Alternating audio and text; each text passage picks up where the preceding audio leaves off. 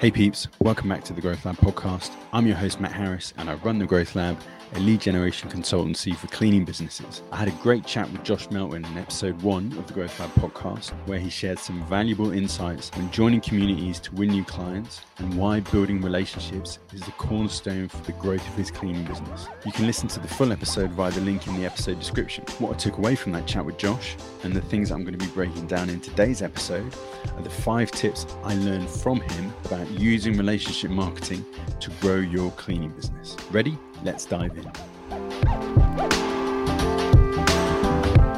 A lot of owner operators don't like networking and pressing the flesh. They see it as a chore. I had a great chat with Josh Melton, CEO of Athens Cleaning, about how he uses relationship marketing to build his 7-figure cleaning business. Josh shared some great tips on joining communities to win new clients and why building relationships is the cornerstone for the growth of his cleaning business. I'm going to break down the 5 steps that Josh shares in the episode and how you can start for using relationship marketing to grow your cleaning business. Relationships are an important part of your cleaning business. One of the best things you can do to generate leads is building relationships and community involvement. Joining networking organizations like BNI or your local chamber of commerce and showing up consistently builds your business relationship network. Simple works, it just does. If you build enough relationships and you're good to people, reciprocation will flow from your efforts.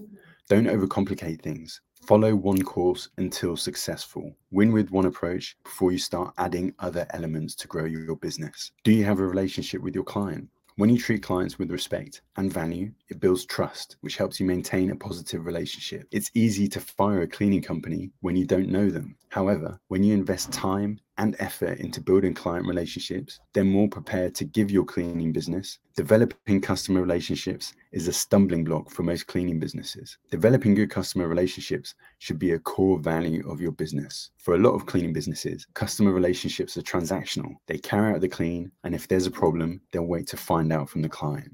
Flip the script, build relationships, and be proactive in identifying issues before they arise. Good communication is a non-negotiable skill for growing your cleaning business. If you don't know how to talk to people, you're going to struggle building good relationships that help grow your business. Learning how to communicate effectively helps you generate leads, close deals, develop client relationships, and lead your team effectively. This is the tip of the iceberg of what Josh shared on how using relationships helps to grow your cleaning business. Thanks for listening to the Growth Lab podcast. You can access the show notes and additional resources via the link in the episode description. And if you enjoyed this episode, please share it with others who you think will find it useful across social media, or leave a rating and review on whatever podcast platform you listen to. You can also follow me on Twitter and Instagram at @IAM_Matt Harris. That's MATTHARRIS to catch all the latest from the Growth Lab and how to generate more contract opportunities for your cleaning business. See you next time. And remember, if your cleaning business isn't growing, it's dying.